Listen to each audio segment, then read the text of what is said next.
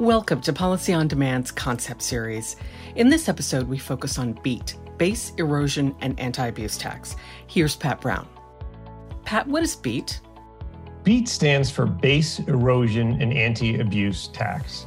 So BEAT is really one of the three pillars introduced in the international tax changes by Congress in 2017, along with GILTI and along with FDII that we've talked about separately.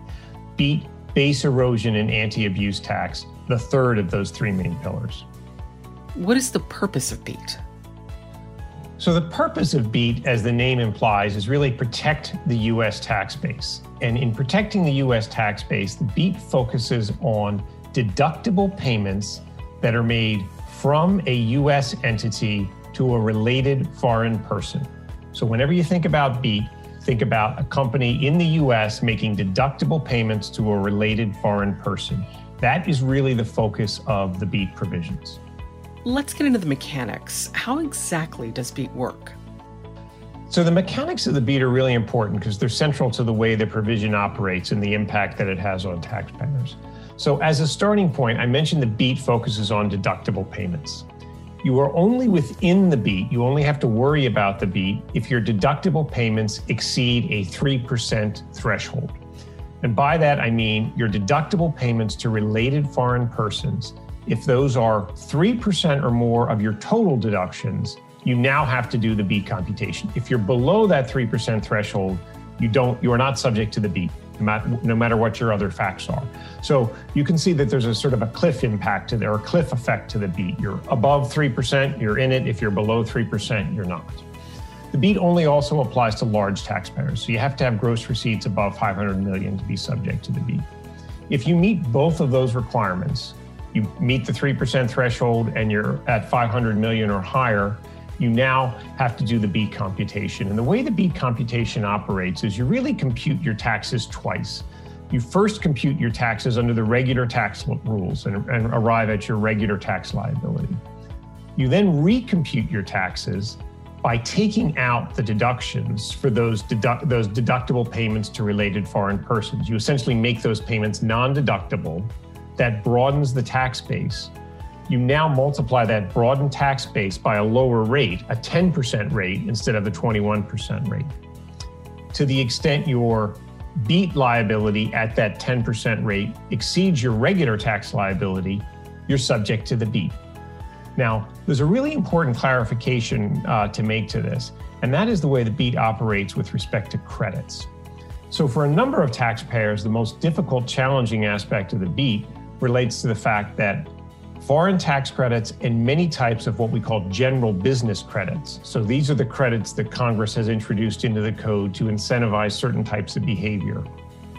Green energy credits, low-income housing credits, research credits, these are all general business credits. Most general business credits cannot be recovered against the BEAT. They cannot be used to reduce the BEAT liability. Foreign tax credits cannot be used to reduce the BEAT liability.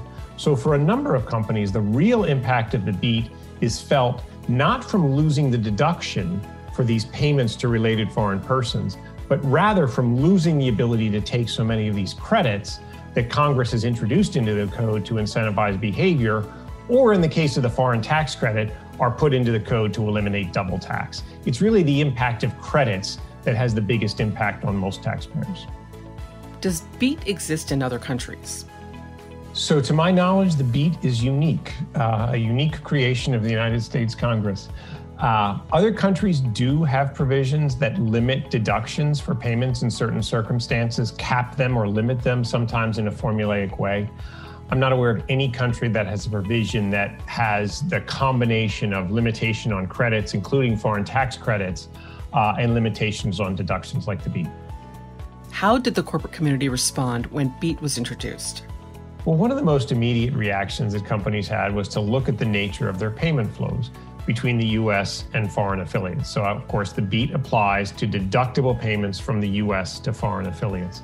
A lot of companies had within their structure a myriad of payment flows, which would include deductible payments from the U.S. to foreign affiliates, as well as deductible payments from foreign affiliates back to the U.S.